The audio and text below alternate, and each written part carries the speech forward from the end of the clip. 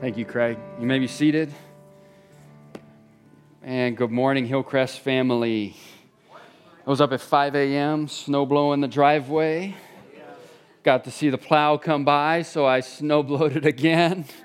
It's a great thing. Maybe some of you just enjoyed sliding down, and you're going to skate back up as you return home. We're continuing in Luke, and next week, I'm really excited about next week. We have this family-style gathering, both at 9 and 10:30, where we're encouraging our K to 4th graders to join us as we watch a meal Jesus eats with with Levi, and so we're just going to celebrate together and enjoy our multi-generational church family as we look at a meal Jesus ate, who he ate with, and why that matters. And this past week, you guys are so gracious to me. I got to be in Houston with a few other pastors at this pastoral learning cohort, and just thankful for the generosity of this church family to me, to my family, and giving through Hillcrest to this mission to be people helping people find life with Jesus, one life at a time. I got to hear a story about one of the other pastors shared, because there's other church families like ours that gather across the nation because we believe Jesus rose from the dead on Sunday, and so we gather as sinners. He gathers us under his Spirit, under his word, and we gather and we worship him, and one of these sinners gets to share from time to time. And so we got to hear from one of these other pastors describe one of their people who got hired at Amazon pre-pandemic, and he had asked the pastor, so should I tell my employer that I'm a follower of Christ? And the pastor said, well, if he had asked my wisdom prior to the interview, I would have said, no, don't do it. And then once you get hired, go, Jesus. But instead, the guy, given the opportunity to ask what he was passionate about, said, I'm passionate about following Jesus. And that became part of his interview, and he shared confidently. He gets hired, and he stumbles into a prayer meeting that was happening in their place, 10 or 12 people gathering for prayer. And then the pandemic hits, and so everything goes online. Well, that prayer meeting continued, and it was via Zoom, and it continued so much so that 300 people started gathering for prayer in his particular region. And, come on, is that a story? You didn't know that story, right? I didn't know that story. Just God's people being faithful where they're planted. And so he gets called into a supervisor's office. And so he's recounting this to his pastor. And he's getting a little nervous, like, why am I getting called in? And the supervisor said, hey, so I hear there's this prayer meeting you're leading. It's gotten to be kind of big. It's about 300 people. The guy kind of nervously said yes, to which the supervisor said, good job. He's like, well, oh, okay. So he wrote on his performance review, so-and-so scaled a prayer meeting from 10 to 300 people. Nice job. Just, again, being faithful to whatever God might be planting you in as we let down our nets. And so as we continue in Luke, I'm excited for this next element that Luke introduces us to of who Jesus is. And he tells us about two stories of healing. He tells us about a leper that was healed and a paralytic that was healed. And so when you hear this phrase, Jesus wants to heal, what starts to stir in your heart? Maybe it's disappointment because for so long, the thing that maybe is top of mind for you has yet to be circumstantially alleviated. Maybe you're just so overwhelmed and bombarded by the challenges that you can't even open up your heart to this idea that Jesus wants to heal. Or maybe you say, well, David, that was back then. There was a time when that happened, but that's not now. Jesus doesn't do that now. We have modern technology and medicine for that kind of thing today. And so maybe we become these people that have a spiritual vocabulary, but we're actually very distant from those realities ourselves. And so I want to read the two stories that we're entering into. Maybe familiar. It's a story of a leper. Not leprosy maybe as we might perceive it as this thing that starts to eat and deteriorate your skin, just broadly seen as a skin disease. And Jesus encounters this man and heals him. And then we hear about a story of guys who are so active to get their friend before Jesus, they cut a hole in a roof and they let their friend down through the roof. And we see Jesus' interaction ultimately to demonstrate his ability to forgive sins. He heals the man. And so what comes to mind when you hear Jesus wants to heal? Let me read the text for us. It comes from Luke 5:12-26.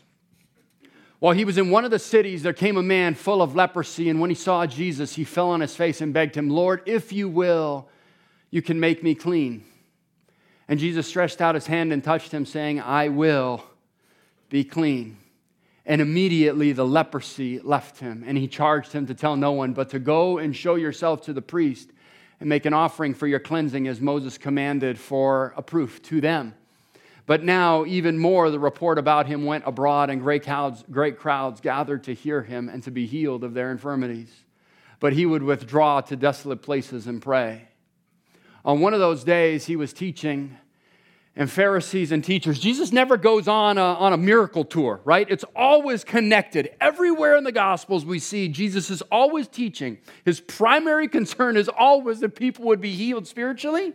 And then he validates that, like this one, by doing a healing. On one of those days, as he was teaching, Pharisees and teachers of the law were sitting there, who had come from every village of Galilee and Judea, from Jerusalem. And the power of the Lord was with him to heal. And behold, some men were bringing on a bed a man who was paralyzed, and they were seeking to bring him in and lay him before Jesus. But finding no way to bring him in because of the crowd, they went up on the roof and let him down with his bed through the tiles in the midst before Jesus. And when he saw their faith, he said, "Man, your sins are forgiven you." And the scribes and the Pharisees began to question, saying, "Who is this who speaks blasphemies? Who can forgive sins but God alone?" And they got that right. When Jesus perceived their thoughts, he answered them, "Why do you question in your hearts? Which is easier to say, 'Your sins are forgiven you,' or to say, 'Rise and walk'?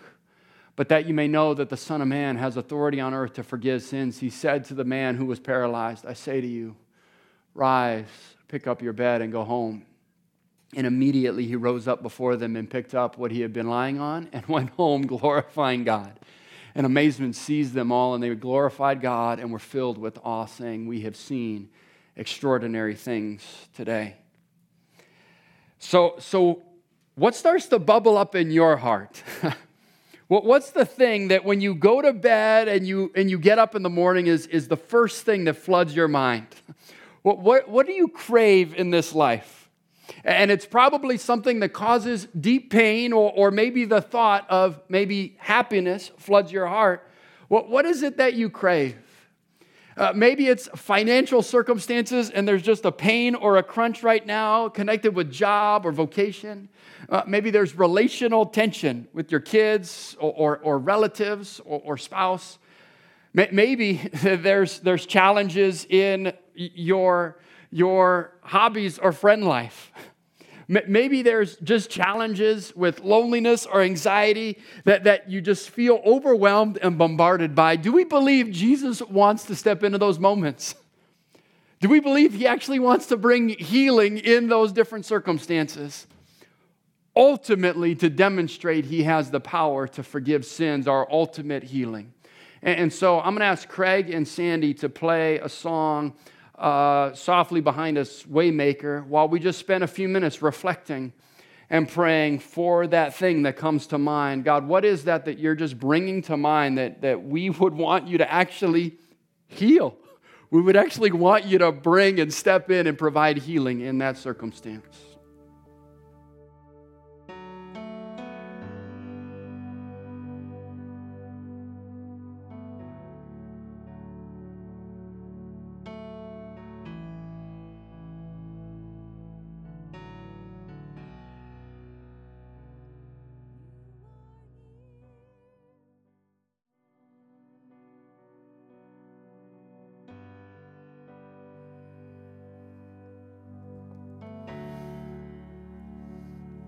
So the text continues. Here's where we're going to head for the morning.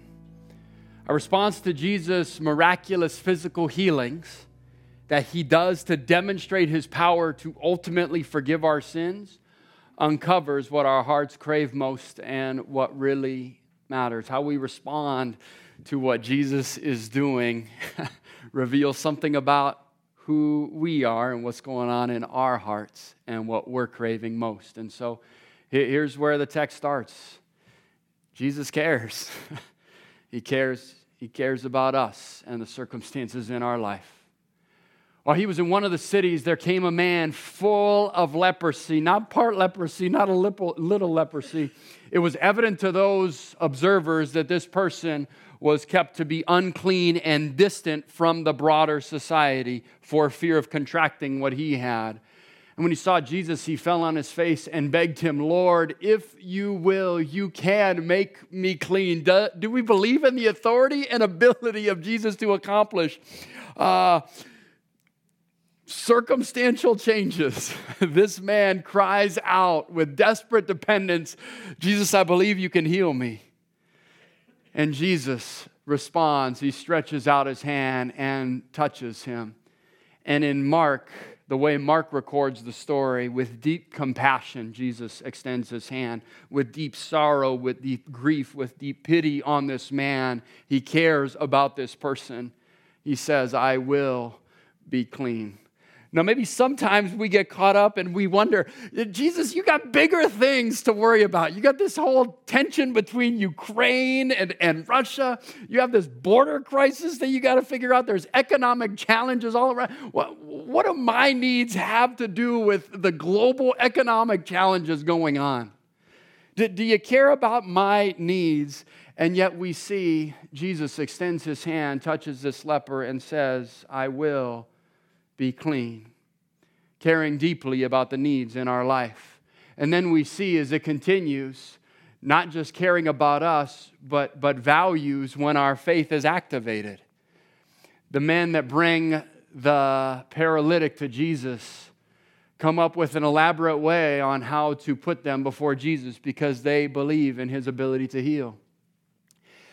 And behold, some men, verse 18, were bringing in on a bed a man who was paralyzed, and they were seeking to bring him in and lay him before Jesus. But finding no way to bring him in because of the crowd, they went up on the roof and let him down with his bed through the tiles in the midst before Jesus. I imagine that would cause, in a packed room, some frustration and chaos and about the disorganization that was taking place, and yet Jesus doesn't dismiss them. He doesn't discourage them from the attempt they're making. Instead, he answers their request. He sees their faith activated and he responds. He says, and when he saw their faith, he responds. Now, what does that mean? He saw their faith. I see the beauty in this idea that we love because he first loved us. This isn't man's merit, man's effort to demonstrate faith. Even in this, there is a prompting from God facilitating this act. There's a mystery for me that wrecks me when I see these kinds of things. When he saw their faith, they responded in a way that demonstrated what they believed Jesus could accomplish. And he responds and says, because of their faith, he cares that our faith is activated. To put it in different words, we recognize Jesus' power and authority, and so we want to seek to share him with others, often at great personal effort and sacrifice. It actually takes effort and energy to let down our nets, and yet Jesus is pleased in that response. He's pleased at their activation, and he says, because of your faith, and then he acts. But sometimes when we hear these ideas, I think we respond maybe like these Pharisees. When Jesus responds, "Man, your sins are forgiven," they start to grumble. This is the first time we see the Pharisees and begin questioning, saying, "Who is this who speaks blasphemies? Who can forgive sins but God alone?" And when Jesus perceived their thoughts, and whether Luke's telling us about Jesus' omniscience, or whether he's just telling us Jesus has a high IQ and can read a room, when Jesus perceived their thoughts, Luke doesn't tell us, he just says, he answered them, "Why do you question in your hearts?" He responds differently than the way those stretcher bearers are responding. And he says to the Pharisees, essentially, do people not listen to the teachings of the Bible because their mind's already made up? They might look at this story, you might look at this story and say, well, that's not a miracle. Did that story really happen? And they're looking for some excuse to demonstrate unbelief or rejection. Maybe that starts to well up in your heart. Does Jesus heal today? No, that can't be. Because we're secular humanists with a spiritist vocabulary. We don't think those spiritual things happen in today's world. And so we don't listen to these teachings because our minds are already made up, just waiting for some excuse for unbelief and rejection. But instead, we see Jesus cares, and he cares when their faith is activated. But ultimately, Jesus cares most about sins forgiven, the ultimate healing taking place. Here's what he says. Back at that bottom of verse 21, and they began to question, who can forgive sins but God alone? They got that right, because they're responding to Jesus saying, man, your sins are forgiven. But who can see that on the surface? And so they rightly ask, who is this guy? Only God can make that proclamation. And so Jesus, understanding their hearts, says, he gives them a rhetorical question, right? He gives them this question. But that you may know the Son of Man, which is easier, he says, your sins are forgiven or rise and walk? The rhetorical question being, well, it's easier to proclaim something that we can't see, harder to tell us about something that we could all have observable evidence for. And so Jesus says that you may know that the Son of Man has authority on earth to forgive sins. He said to the man who was paralyzed, I say to you, rise, pick up your bed, and go home. And what does the man do? He's healed. Why? To demonstrate Jesus' authority to forgive sins. The ultimate healing. That's what we long for, to be reconciled to our Heavenly Father. There's this brokenness that exists in humanity. This sin that is just so pervasive in our souls, and Jesus longs to heal that, to bring life in His name, to transform our hearts from the inside out. But sometimes those circumstantial realities sometimes cloud our vision from seeing that reality that's taking place in our hearts. So hypothetically, and dear Jesus, I hope this doesn't happen, but hypothetically, you're driving home from our time today. And you hit an ice patch, and you skid off the road and get in a massive car accident. So much so that it puts you on death's door. You wake up in the ER, and they're telling you you're about to die. And Jesus steps in, and He says to you, do you want me to forgive your sins, or do you want me to heal you? Which do you choose? Because my fear is, we've heard this story so often, that the power of what it means that our sins are forgiven and we're reconciled for eternity is sometimes clouded because we look at the pain. That pain that we were reflecting on just earlier this morning is so pervasive, it's hard for us to even imagine what it means that our sins have been forgiven. But there is the truth of what Jesus ultimately has come to do. Come to reconcile us in the midst of this pain of sin. And so here's what I'd like us to do. I'd love to invite Craig back up. And we're going to take communion at our seats. So in a second, I'm going to ask those of you who treasure Christ to come and receive the elements and take them back and take them individually. If you've treasured Christ, these elements, Christ's body and blood, symbolize the ultimate healing that we've experienced. There's nothing better than our sins being forgiven. And if you've yet to treasure Christ, I'd encourage you, don't come forward and take the elements, but instead reflect on, do I want this healing? Do I actually want Jesus to forgive me of my sins and restore me to relationship through faith with the Heavenly Father? And so, as you feel led, don't all come up at once. No need to rush. If you need to walk over someone who's on the edge of the aisle, that's okay. but just reflect on what it means that we have been forgiven our sins and we become children of God. So come and receive the elements as you feel led.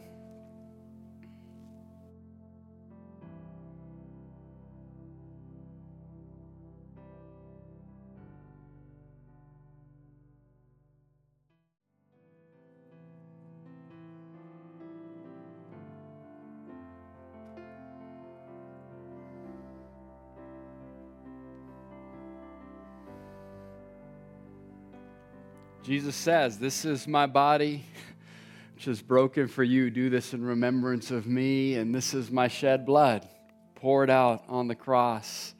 Do this in remembrance of me." Because when we eat this bread and drink this cup, we proclaim the Lord's death until he comes. And we celebrate this reality that he cares for us. He cares about the circumstances, the challenges that are in our world day to day. And he cares that our faith is activated to go share about this hope we have, but ultimately cares most about us being reconciled to the Father and our sins being forgiven. And so here's where my mind goes.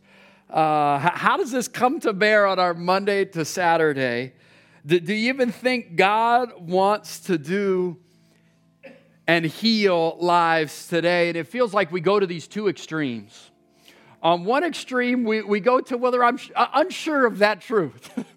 We're secular humanists with a spiritist vocabulary. David, I'm unsure whether Jesus really wants to do that today. I've maybe protected myself so much. I've isolated myself so much for that. Or man, he did that 2,000 years ago. That's for another time and place. We understand how healing and miracles happen today.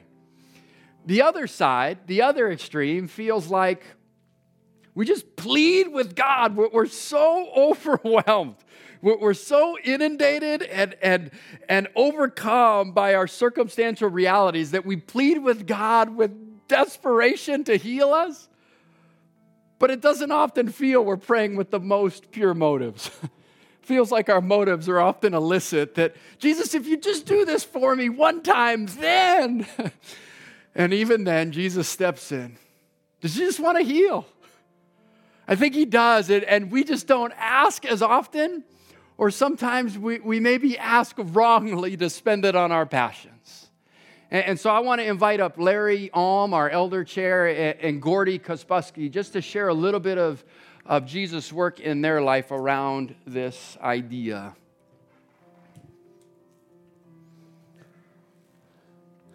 Remember my story about Bucky Badger? Yes, it's a good one. Bucky, not Busky. Oh, thank you. Bucky. Would you share that? Would you like? I would love you too. This is what we love about Gordy. This is.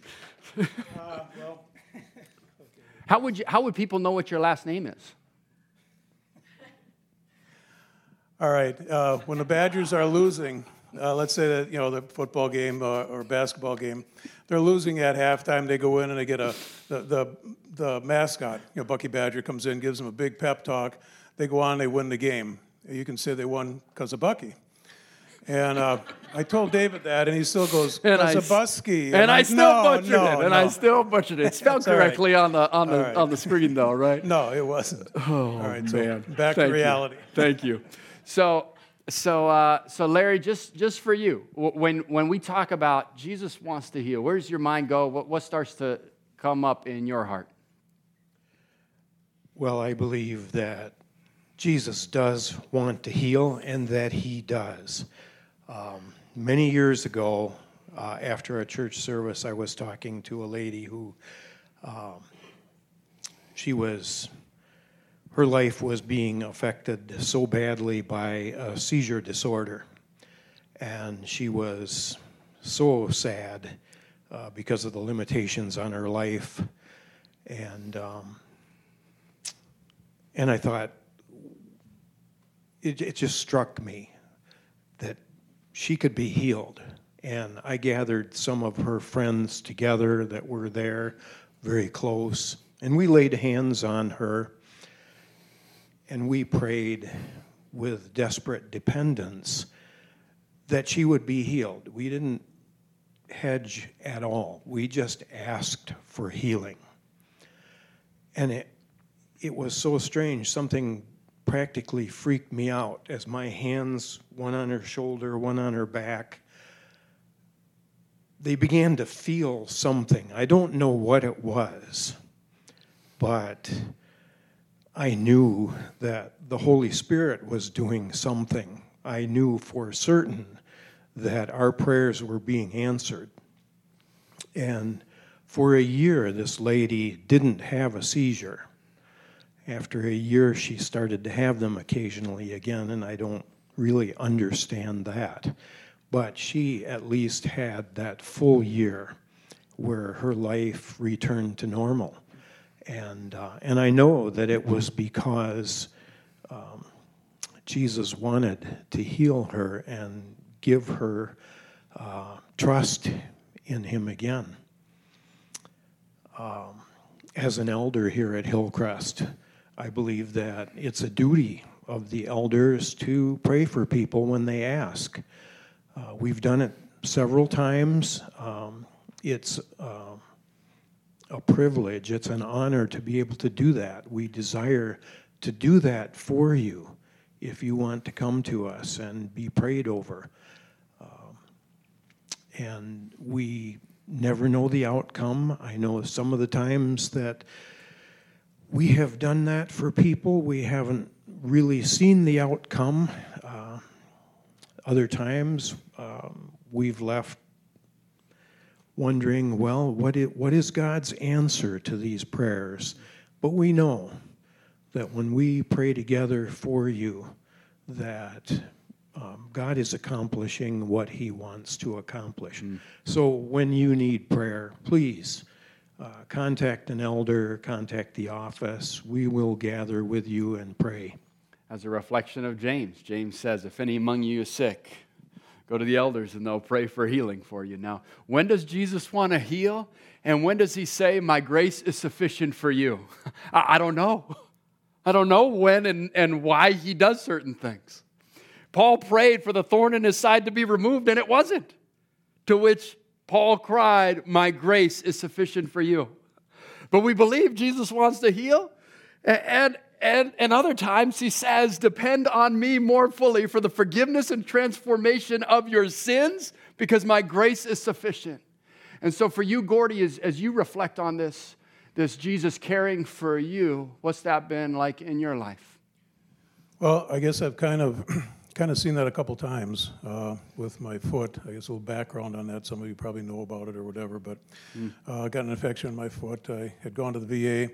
It was just what happened was I had a issue with my toe, like a minor ingrown toenail on one of my toes or something. So I just went, I thought, okay, I'll just have this checked out. Well, we'll send you to podiatry, yada, yada. And a couple antibiotics and just whatever, taking care of it. It was fine. And then they noticed I had this callus on the bottom of my foot. And I said, yeah, I've had that for a few decades. And I said, yeah, every 3-4 months it'll bother me. It feels like I got a pebble in my shoe. I'm just going to scrape it down. It's good for another 3-4 months, whatever. They say, we can remove that. I said, okay, fine. Well, they did, but they went too deep. And they opened a wound on the bottom of my foot. And this is like 7 years ago. And I'm still dealing with that. It got infected, and it's probably like 6 years ago. And they gave me antibiotics. I wasn't working. The infection got in the bones, and they were then talking transmetatarsal resection, which is basically removing the front of your foot. And I thought, we need a second opinion on this before I go ahead with that. So I went over to Mayo Clinic, and they're like, yeah, that's a little too aggressive. Might have to take a couple toes out. That should be the worst. And I'm still, on my drive back home, I'm thinking, this is ridiculous. I mean, I just had this very in-depth moment. I can't remember probably 30 miles of the drive, which probably isn't good, but I was deep in prayer, just like there's got to be some answer here, just praying for something to come around for the Lord to heal things. And it was a few days, maybe a week later, a friend of mine called me up. He said, I was talking to this guy at the gym, and he said he mentioned a friend of his who had gone to this Waters Biological Clinic at Wisconsin Dells. And the guy is a MD, he's a orthopedic surgeon, I think, is what he got into originally. And he got his training residency at the VA hospital in Chicago. And they just saw way too many amputations. And without getting into the background there, he does different modalities, and he used some ozone therapy, chelation therapy, some other modalities that he was doing. And it actually took about a year and a half, 2 years, but my foot healed up, the wound closed up, everything seemed to be okay, and I'm like, thank you, Lord, this is good. And I went probably about a year and a half where, people say, hey, how's your foot? My stock answer is, hey, it's still attached, But it was to the point where it was getting better. I was wearing my normal shoes again instead of the orthopedic boot or the, post-op boot. Anyway, just this past February, so almost a year ago, the thing just kind of flared up, blew up again. And at that point, they said, yeah, this is serious. You got some really stuff going on. It was chronic osteomyelitis, which just means you got an infection in the bones and we can't get it out. And the VA, their standard of care is antibiotics. If that doesn't work, then it's surgery. And just a quick background, I guess. I went to the VA because I spent 13 months in Vietnam. I was in a Marine Corps infantry unit. We were in a combat unit, and I was a squad leader over there. And just saw a lot of action for basically out of 13 months. I think we were back in the rear at our combat base 2.5 weeks. But we lived out in the bush. Anyway, so that was a lot of stuff to get through. And I remember one of the guys, when we left there, he said, after this, everything is gravy. Now, I was not a believer at the time. And I always remembered that phrase. When I was at a workplace before I went back to school and everything, another guy always had a positive attitude. I said, what are you so happy about? Why do you seem like you're in such a good mood? He said, life's too short to go around with a long face. So I always remembered that. I said, okay, life's too short to go around with a long face. And everything is gravy after going through that garbage I went through. It's like everything is gravy. And I looked at this and thought, okay, I can handle this foot thing. But at the same time, I was staring into the abyss on the second time just this past February. In fact, you called me somewhere halfway in between there, and we had a conversation. And I remember I was reading the book of Job, and I told David, when you're feeling like I do and you get this going on, do not read Job. So it was not a good thing. But anyway, so fast forward back to the treatment process. The VA had said, the podiatry department said, yeah, this is serious stuff. They want to check me in that night to the hospital. And I'm like, I don't think so. He's like, what do you mean? I said, I don't do sleepovers at the VA, sorry. And because I don't know what's going to happen when I come out on the other side. And I literally said that to him. And they're looking at me like, this guy's got a screw loose. It's like, yeah, maybe so, but I feel better about that. They were, the next day I came in, and I think a couple days later, and they followed up, and they said, no, this is not good, the x-rays, everything. They said, we're not talking at this point just, that transmetatarsal resection. We're talking about amputation below the knee. And I'm like, oh, okay, so it's getting more serious now. And I was in some, deep prayer then, just going like, okay, maybe I've not been in prayer enough. Maybe I've not been following the walk as close as I should. Maybe this, maybe that. You start blaming yourself. At least I did. I went back to the clinic in the Dells, and I started doing some of those different modalities, different therapies, and I was going twice a week. Only problem with all this was nothing. That's all comes out of your pocket. That doesn't get covered by Medicare. VA doesn't reimburse, whatever. But I thought that's okay. Maybe this is a lesson that I'm learning. Like, okay, what do you want to spend your money on? It's like, well, I guess staying alive, so and keeping my foot. Anyway, it's to the point now where, for probably 6 to 7 months after February, I was walking around with the post-op boot and everything, and of course I threw my back off, and I got some issues with that again now. But I got my shoe back on, so and the wound is just about healed up. The foot it's at a plateau where things are getting better. I'm not going to be running any marathons, but it's doing better. So again, long story roundabout, coming back to, what does it look like? It's like, well, I guess I've seen a miracle of healing on 2 separate occasions when the secular physical world pretty much gave up on me. It's like, okay, I did something else, and it's like, is that going to work or not? And it did. And it's like, okay, the second time around, well, it worked again. But is it going to hold? Is it going to be permanent? Is there still something festering in there that's going to raise its ugly head? I don't know. Come on, but 22 years ago, something changed. Well, 22 years ago is when I put my full faith and trust in the Lord. And before that, I wasn't a believer. And maybe it's 23 years now. But anyway, it's when I look at that, I like David said here, is this healing? Like you're faced with that question that you put out there. So if somebody's not a believer and they get in this accident, they're in the hospital, and Jesus is standing there saying, hey, I can heal you and put you back to normal, or I can forgive your sins and see you in a few hours in my mansion. It's like, what do you pick? Well, again, what's our experience? It's the here and now is our experience. We know what that is. We know the pain we've had. We know the suffering we've had. We know all of that. And of course, your first thought is to be like, yeah, heal that foot. Yeah, heal this accident stuff. Heal this trauma. Bring me back so I can kind of, take care of my family. I can do this. I can do that. They take another 5 seconds and think longer. What's the better deal on that? The better deal is the spiritual healing, saving your soul for eternity. 70, 80 years, our life expectancy is nothing compared to eternity. And that's what happened to me 23 years ago. Yeah. Was I put my faith and trust in the Lord, and it's been, again, everything else is gravy. That thing comes right back to that. Because though your foot might not get fully healed in this life, Right. It's a temporary minor affliction. I can say that, but I don't feel it. But it is. I mean, and I look at that and I see, Paul had that, and it's like, okay, is that really what it is? It's like, well, it is, because again, you keep coming back to the fact that you're so, where you're going. Yeah. It's that know-so kind of hope. I mean, you put your hope in Jesus. It's like, okay, what is that hope? Is that, I maybe he's telling the truth, maybe he's not. No, it's a know-so kind of hope. You know that's going to happen. Whereas your hope-so kind of hope is like, yeah, well, hope it's a nice day tomorrow, and you don't know what's going to happen tomorrow, and it doesn't really matter. But your know-so kind of hope, what's going on with that. So that your sins have been forgiven. there you go. And that we get to spend eternity with That's Jesus. right. So here's the prayer that I hope as we go through our weeks.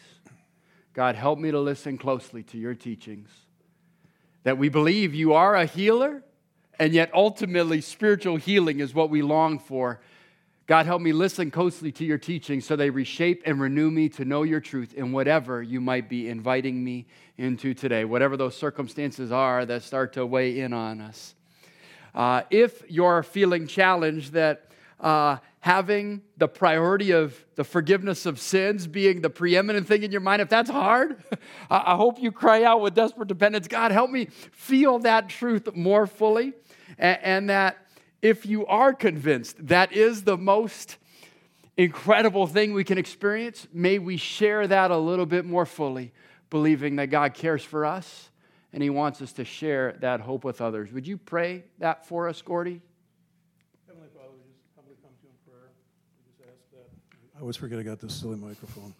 Heavenly Father, we come to you in prayer and just ask that all of the praises and petitions of all the people here at Hillcrest, that you would answer them in loving kindness. We just pray that everybody here that has maladies of some kind, that they would bring them to you. And if it is in your will, that you would heal them. But more importantly than all that is that the spiritual healing would take place for those that are not believers, those that are on the edge, walking the fence, that they would make that decision for you. And again, just to put our faith and trust in you. And faith is nothing more than just taking God at his word. If he says it in the Bible, it's there, it's his word, you believe it, that is your faith. Just follow that, and we just ask that you just make this a priority with people, that again, the spiritual part, the soul, is the more important than the physical body. We pray this all in Jesus' name. Amen. Amen.